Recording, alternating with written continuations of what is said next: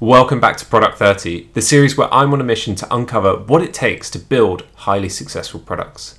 In this episode, I interview Alex Lembke, co-founder of Connect Earth, an API product that enables financial institutions to use carbon footprint insights to build products and features for climate-conscious consumers.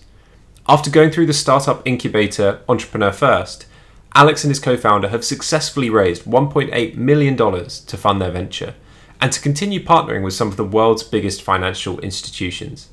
In the next 30 minutes, we discuss how Connect Earth started, how they build experiences that engage customers to take action on their own carbon impact, the challenges of closing their first client, and now building and scaling their team. This is a really good episode. I hope you enjoy it, and I'll speak to you soon. Everyone, welcome back to the Product 30 podcast, where I'm on a mission to uncover what makes highly successful products, sharing insights from founders, product managers, creators, and technicians on their journey to create exceptional customer experiences. Today, I'm joined with Alex. Alex and I go back a few years. We knew each other at uni. We've actually done a podcast before for one of his many ventures, but today we're here to be talking about his latest venture, which is Connect Earth, and they've just gone through their pre-seed funding and raised 1.8. There we go. 8. I was about to say 7. 1.8 million. But yeah, Alex, thanks for taking the time to come on the podcast. I'd love to get a bit of an intro and hear about what you've been up to with Connect Earth. Yeah, thanks a lot for having me. Good to see you again. And I'm happy to quickly introduce myself as well. So I'm from Germany, as you can probably tell from my accent. And I came to the UK 6 years ago, where I met Bailey at Warwick Uni, obviously. 6 years, wow. Yeah, and initially got in the startup scene through the whole kind of society network at Warwick. A lot of our mates, common kind of friend group, are kind of in startups or funding startups or building startups. So it's a really, really cool community, and we all still hang out. Really, my background's primarily in fintech. So I, kind of freelanced or worked part-time for a fintech company in London during uni. Had a short stint in kind of blockchain for a couple of years, where I built my own kind of localization agency, which was a great way to build connections to different fintechs, which I still use today quite a lot, actually. And what I learned back then, all the mistakes I made back then, I'm trying to avoid now. So it's been a great ride. And then I got into Connect Earth and I guess climate tech just under 2 years ago, when I joined the program called Entrepreneur First, which many of you listening might be aware of. I'm happy to speak more about that as well. But yeah, Connect Earth essentially. Should I introduce the company now? Yeah, go for it. We can dive into the background. I think it would be good to hear about a bit of the journey with EF as well. But yeah, it'd be good to get the 30-second elevator pitch of Connect Earth. Yeah, at Connect Earth, I guess fundamentally what Nick, my co-founder, and I saw was that there was a missing infrastructure to build climate products. There was no go-to, basically no kind of quality go-to source of data and tech infrastructure to build a climate product. And a climate product basically is any product which contains or embeds climate insights. Could be a new product which exists for the purpose of climate mitigation or education, like a B2C app or a carbon accounting company. Or it can be an existing product which integrates things like a banking app or logistics software or a procurement software that integrates, carbon footprint insights. So at Connect Earth, what we're doing is we're building an infrastructure. So think of it like, the Plaid for carbon, like building the rails for sustainability data. And what we do essentially is collect data on thousands of companies and products and other environmental things. And we package the data into a simple API.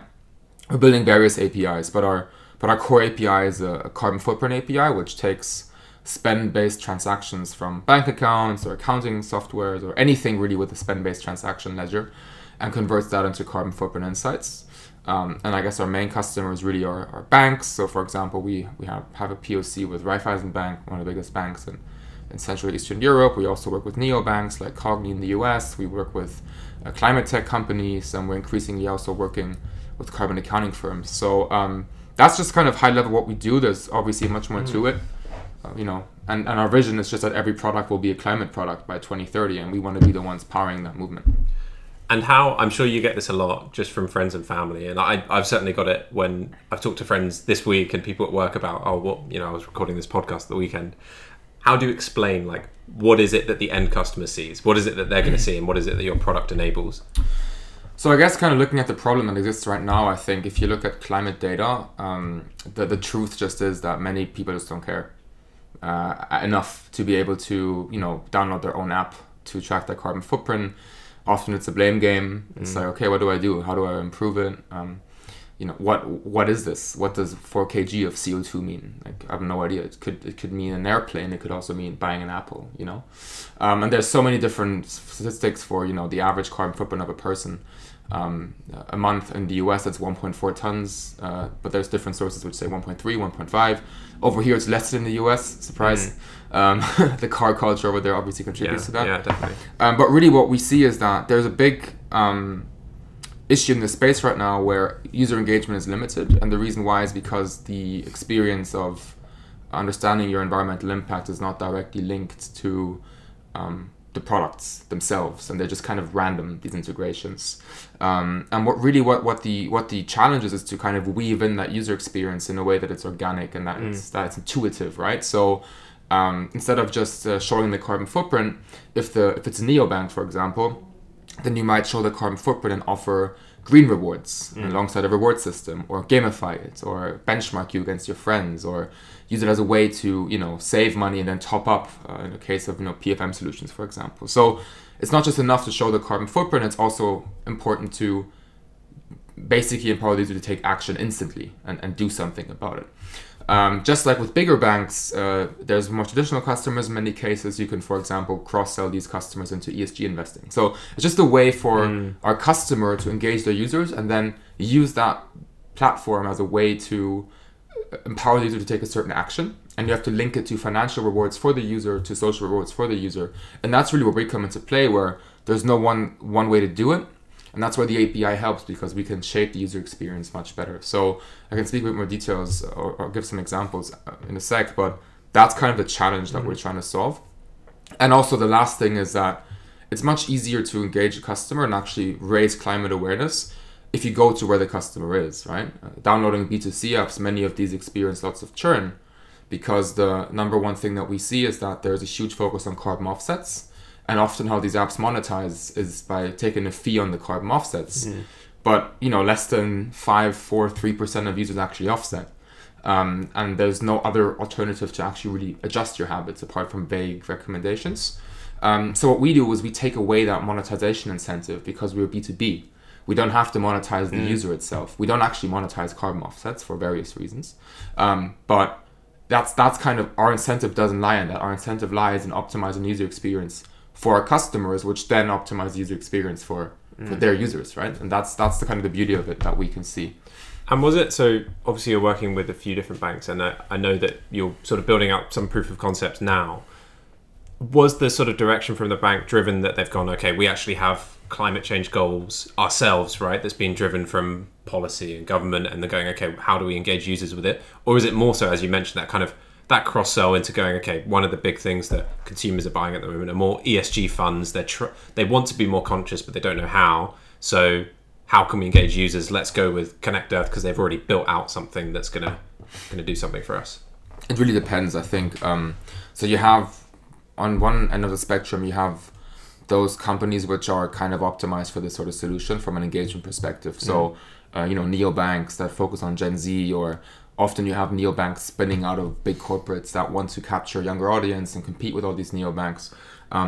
Or you have mid-tier banks which fear the loss of certain customers. In the US, for example, many community banks or credit unions that are suddenly being eaten up by all these challenger banks.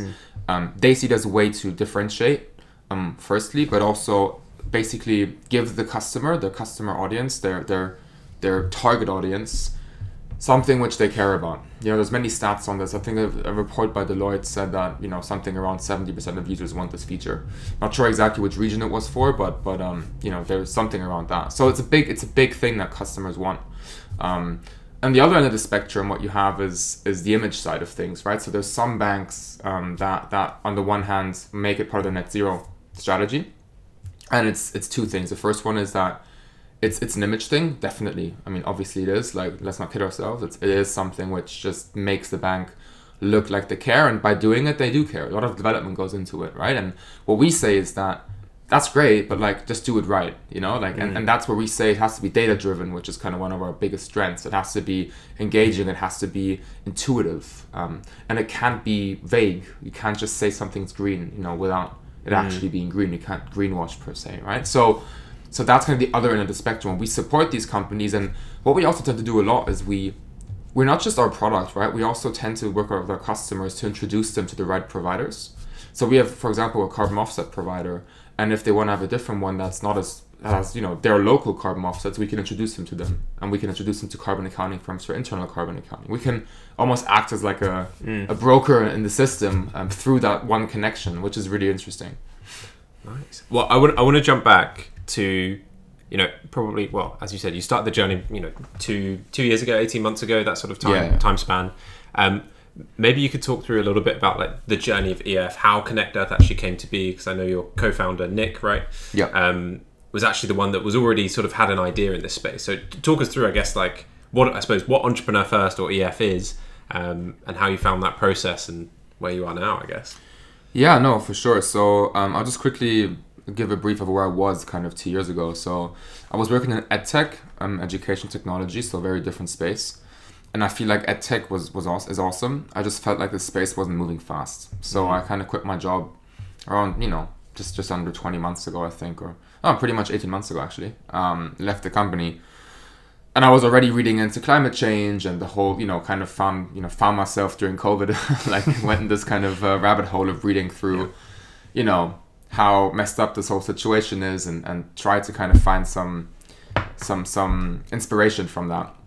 But I still kind of, for the time being, I basically was consulting football teams on like how to help their athletes with their career transition. So like something which is like I was passionate about, which had nothing to do with climate tech. So it's not like I was in climate tech for like the last 10 years. Like, and that's what I want to say as well. It's like a very easy space to get into. You know, it's very early, and you know, if you have the right people around you, it's fine. But I was still into it, and I just was kind of doing this thing, the consulting, whilst I was waiting to go into EF. And EF stands for Entrepreneur First. I was basically 6 months. I got in November, so I had 6 months of just like, you know, reading, and you know, at summer I wanted to just make some money on the side, and that's kind of why I did the whole football thing. But that gave me an opportunity to also just like spend some time preparing for the program. And Entrepreneur First, what the program does is that it's almost like an incubator to an extent. So typically what you have as a co-founder is, you know, either you're really motivated but you don't really find someone else who is. Like, you know, it's not really often that you find someone who's willing to quit their job, spend 6 months ideating an idea which is without like zero revenue, and then like pitch to investors for another year, and like, or like half a year, and then hopefully raise something, you know. And like the stats don't really show that like it's very promising, you know, like most startups don't raise.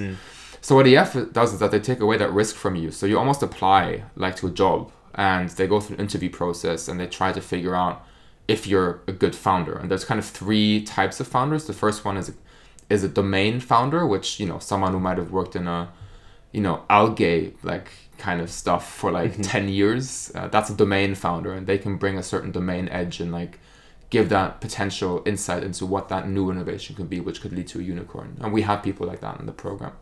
The second domain is, area is tech edge, which means that there's someone who's just very good in like tech stuff, whether it's hardware or software, mostly software and machine learning, who can build things. And the third one is a catalyst, which basically is just a term for saying like a generalist person who doesn't really know what they're good in, but they can just sell well and raise money and build the business and just get people on board with the mission. And that's me. Like, I don't have any deep tech skills. I have no domain tech skills per se, but I'm just a very ambitious person, and like I just think that get it done. Exactly, just get it done. Yeah, it's just like you just set goals and you just overachieve them. You know, that's kind of the mentality I have. Like, you set goals, but you try to overachieve them.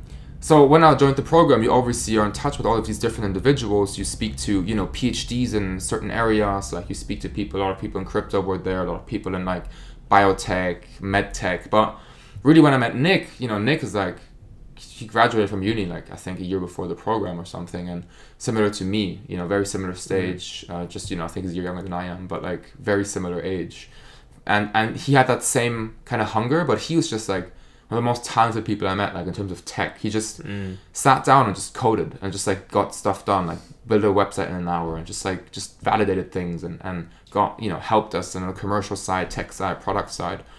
And that's what EF gives you. It gives you that access to that one person that potentially can change your life, which is what happened with me. And so going through the programs, you're at this point where you've met Nick, you guys have clicked, you've kind of realized that you feel like you're going to be a good match.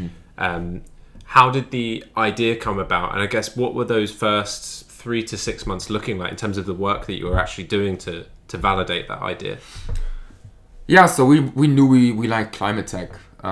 We had some ideas outside which we looked at, and we also got a bit of traction, but like primarily, we just always got back to the topic of climate tech. And I think one thing we looked at was that the space, first of all, is still super hot, right? I mean, we're at the very early stages still. I mean, there's the odd kind of exit, like Planetly, which sold for like I think 100 million to, I think it was OneTrust, and you have like the first exits happening and stuff, but it's still very early, and like many funds don't actually invest in climate tech yet, and I think what that means is that there's still a lot of opportunity, but that there's a lot of copy and paste in this space. So when you look at a startup, one thing fundraising, what we saw later was that there's many ideas which are just very similar. There's like many carbon accounting firms and like us, many API firms. But one thing which we saw which didn't exist was in-depth data products. Like we saw that there were APIs that were based on like so-called category level emission factors. An emission factor is something which you multiply times a certain figure, like for example what you spend to get the amount of kilograms of CO2 of that transaction. But they were mostly based on very vague kind of industry level emission factors, which limited engagement, because if you go to Aldi or Tesco, it would look the same. So we saw that issue as users, and Nick previously built a B2C carbon footprint app and saw that. The second thing we saw was that we didn't want to build a business that was based on carbon offsets. We felt like carbon offset market, first of all, there were great players, and we, for example, partner with Patch, who are awesome. They're an API. They think they raised from like big funds like Andreessen Horowitz, etc. And they basically build an API to just embed carbon offsets. So we thought that was not really where we would sit, but we'd engage with them. And also, offsets are really hard to verify, and it's sometimes a bit of like a difficult thing for many end users. So what we kind of saw was that we want to build a data-driven product, and we want to collect data and build fundamental engagement tools that use real emissions data on real companies and products to drive customer habits. That was kind of the start. And then what we did was we spoke to many customers. So we spoke with fintechs, with banks, and what we saw was that they were all really keen to engage their users with sustainability, but didn't know how to. And because in many cases they had spend-based transactions, most of the emissions of a customer comes from, or of an individual comes from what they buy, right? There's not much more. Like you can see utility statements, coffee you buy, the petrol you buy, etc. So what we just initially tried to do was just understand like what the engagement features were that they wanted, and we then kind of iteratively thought that it would be an API that would solve this, because we would just, instead of building a central app for this, we would just kind of empower everyone else to embed it. And we signed, I think, 3 or 4 LOIs within a couple of weeks at EF, and that was enough to get funding. And then from there we obviously just continued, and just the product is still not where we want it to be in like the next 5 years, but it's enough to close big customers. And talk to me about that process of where you were signing that first client. How hard was it to get over that line, and what did you have to do? Yeah, I think it's a very good question, because we also sent out a lot of emails, and it took us like some time to convince them. I think what really helped was that personal relationship. So I think not being too intense of like, this is like the next like big thing, just like kind of just having an organic conversation, using kind of existing studies to show how sustainability can influence users, like HSBC, Deloitte, they all had studies that did that, and we just used that as a way to convince them. So we didn't necessarily have to do our own research. Like we did, but like we just said that, it even helped to have these big names in their studies to basically convince them. The second thing was also that we looked for customers that were probably most likely to buy this. So for example, in Cogni's case, which was I think our first customer, or one of the first ones, they have a Gen Z audience, and they were early stage, and they're high growth, and they want to differentiate and offer their Gen Z customers something which is engaging. So they were like an optimal customer because, you know, we could learn a lot from them, and we could give them a lot as well. And it's a very good relationship we have where we took them on board and co-developed the feature with them. So we said that like we just took away some of the risk, and we just took even on some of the tech costs, most of the tech costs, and said, we'll build this feature for you. All you have to do is integrate it. And like that, we built the feature in a way, the backend in a way that's reusable based on the feedback. And now we're just constantly improving our API. And I think what we did there was just really, we removed the cost. We had to build the product anyways. We had it built, but we just improved it as with our customer, our first customer, to be able to just learn along the way of like, you know, there's many things that you don't know before you do it. I mean, it sounds like a really important way of like building those B2B to C products, right? If you have no clients at the start, right, you run the risk of burning through a lot of your cash and just building a product that no one's going to end up wanting. So if you can find that key partner, say, look, here's the way that we can sort of structure this so it's de-risking the deal for you. So if it doesn't work out, you know, we've still built our product, but it doesn't affect you. You haven't spent months of developer resource or cash on building it. Yeah. But also we need you to be hand in hand, because the more you succeed, the more we succeed. So I suppose moving forward, I guess, to sort of now, so you finished up the EF program, you and Nick. Maybe talk me through like when was the first hire, and I guess where you're up to now, like how many people have you got in the team now, and what are the plans, I guess, in the next 6 to 12 months, let's say? Yeah, so Nick and I, around the time of EF, we raised like a small kind of, you know, round, you know, it's like, it was like £240,000 or something, which is kind of part of this round that you just mentioned, through convertibles. And we just basically got on board enough money to hire, I think it was 7 people, a lot of interns, that then we kind of subsequently promoted to people in the role, because especially in carbon data, there's so many experts, right? You can always like outsource certain knowledge, but like you need people to get to know the data. The best people were like talented grads who just love the space and build stuff. So we looked for that. So EF finished in September, and we made our demo day. So EF is 6 months. 3 months is building, pitching to the investment committee at EF, and then afterwards 3 months they call it launch, which is basically where you prepare for demo day, which is where you record a video that's 3 minutes long, and then you have 100 Calendly invites from VCs, and you know 95 reject you, but that's a different story. And then you fundraise through that process. So it was kind of this balance of hiring.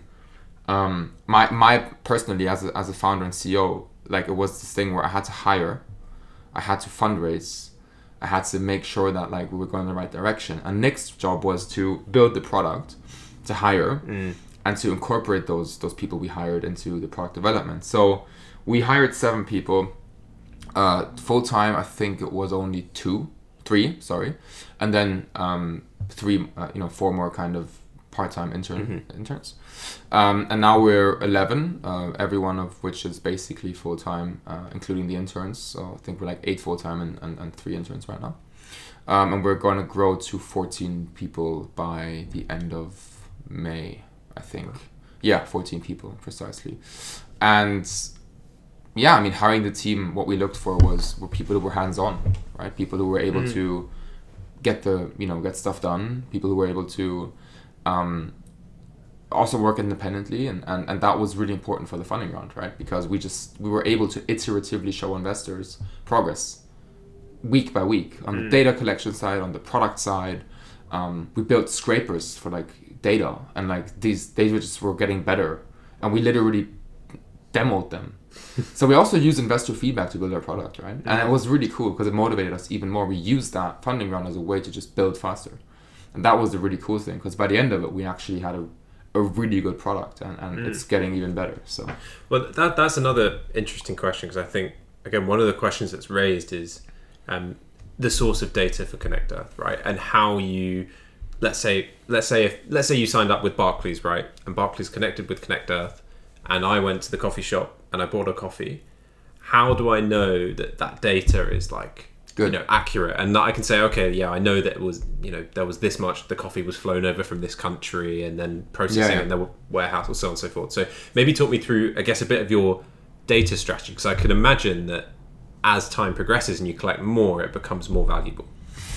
Yeah, so just to be honest, on the data side, so the truth is that in most banking transactions, for example, you don't see the product, right? I mean, you just don't. Yeah.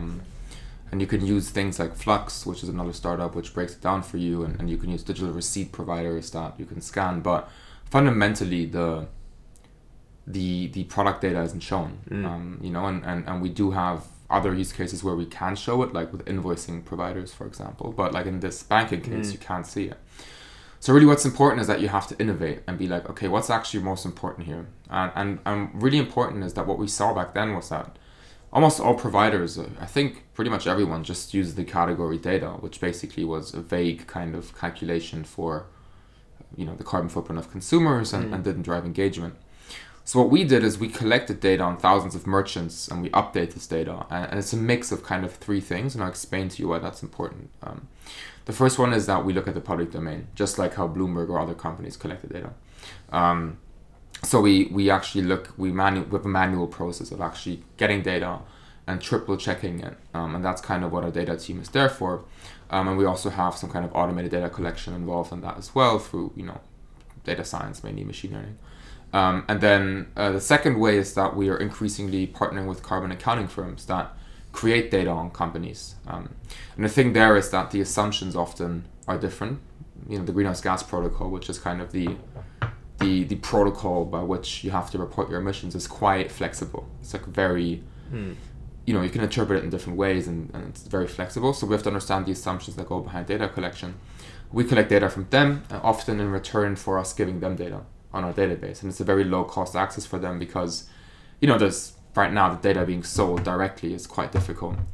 And it's very expensive. And the third one is that we're increasingly seeing companies approach us to file data with us because they see the leverage that exists on our end, whereas one integration can lead to potentially millions of customers seeing that data. And if they aren't included, then they just don't look as good.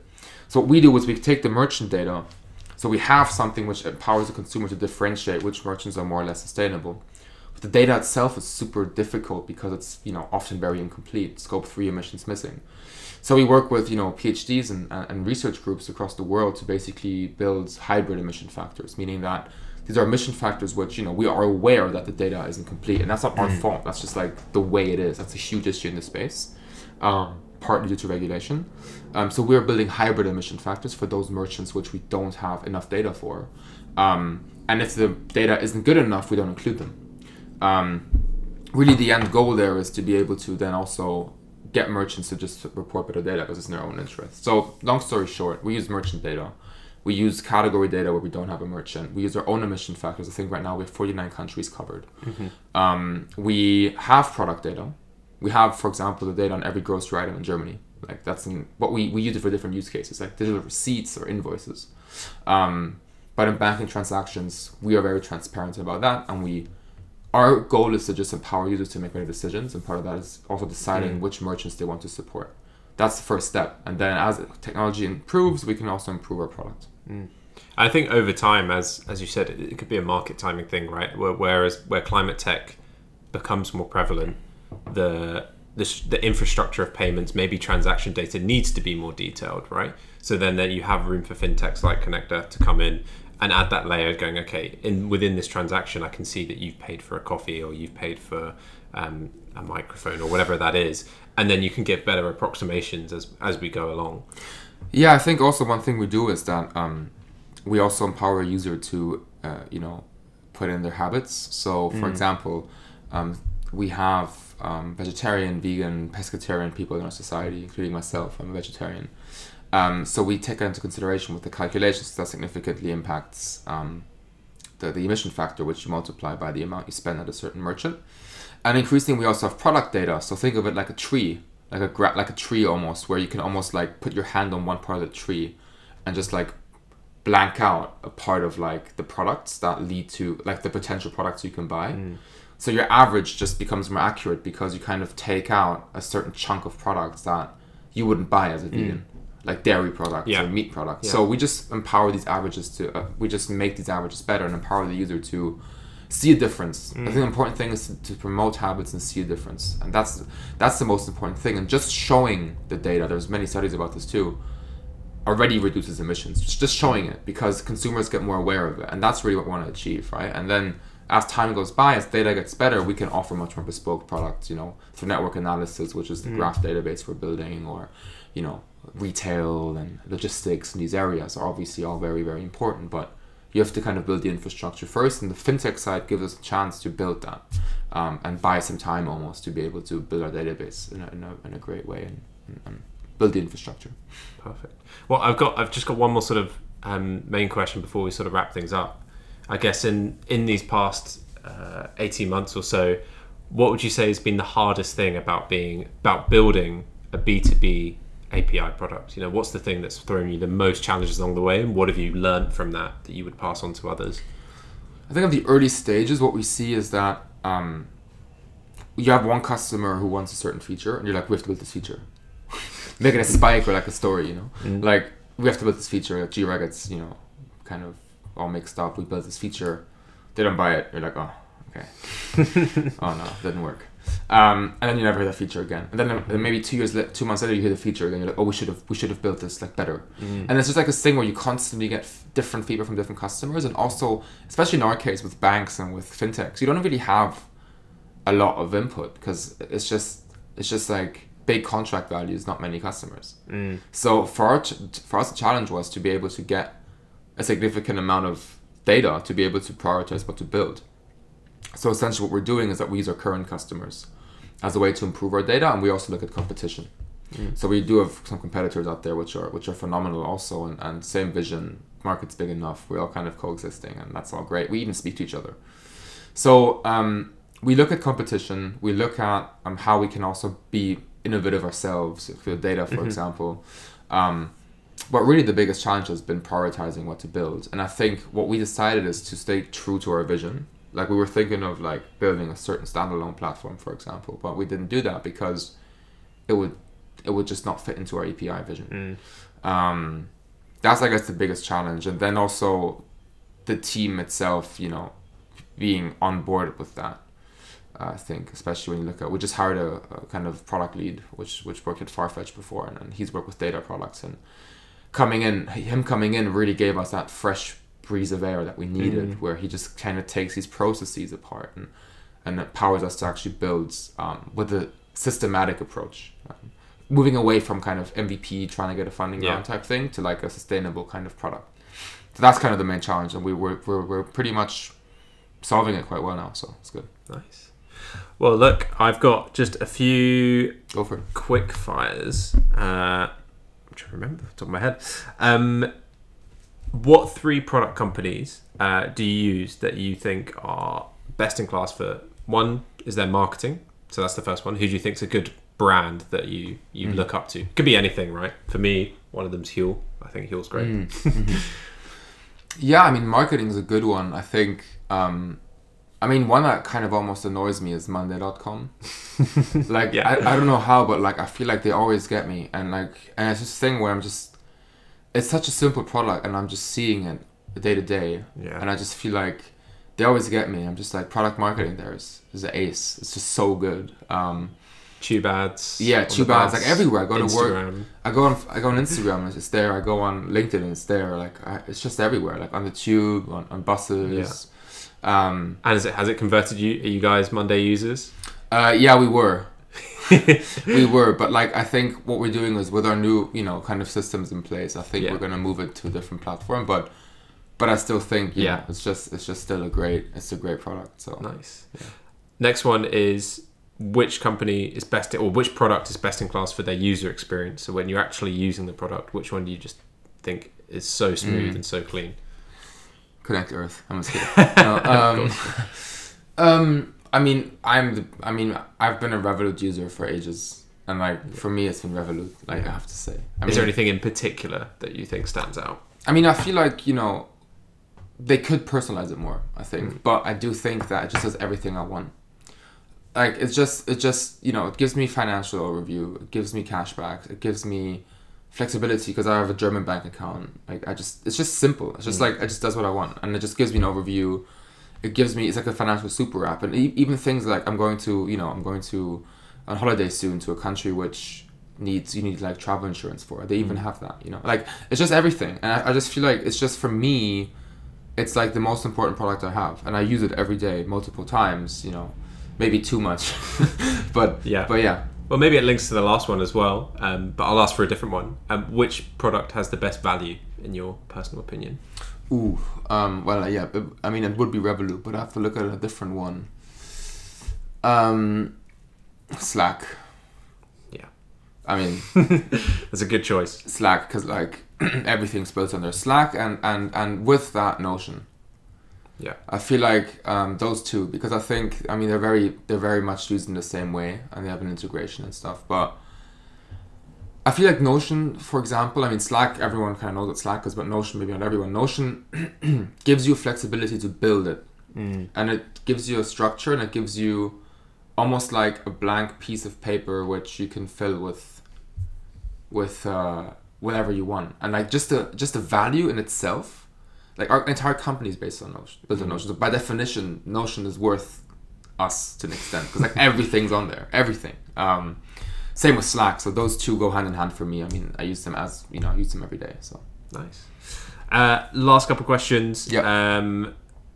Well, this one I think would be answered. What sector do you think will have a growing need for innovative products? Yeah, climate tech. Yeah, I think that's an obvious one. Any book recommendation for product creators? Anyone? Book recommendations? No. Actually, no. I did read one. I forgot the name of it though. It was a really good book. I forgot it. I'll link it. Can you link it afterwards? Yeah. Actually, Jessica, who left our team, she was a freelancer. Mm-hmm. She joined us for 6 months, and she was so good to like actually, you know, just she basically helped us build this, and she gave me that book recommendation, and you know, she was just, you know, helping us in the early stages and stuff, and she was really, you know, into this kind of subject, Yeah. and that book kind of just empowered me to see it from a different perspective. So Okay. yeah. Well, you have to see it in the description on Spotify. So Yeah, exactly. then I think we'll just wrap up with this last one. Yeah. Well, actually, two more. There's two good questions. What is the one thing about your job that you would love someone to solve a solution for? Yeah, it's. I mean, you can always say time, right? But like that's, I think, a very generic answer. But what about your time? Like, what is it that's taking up a lot of your time? You go, if someone, you know, just click their fingers and solve that.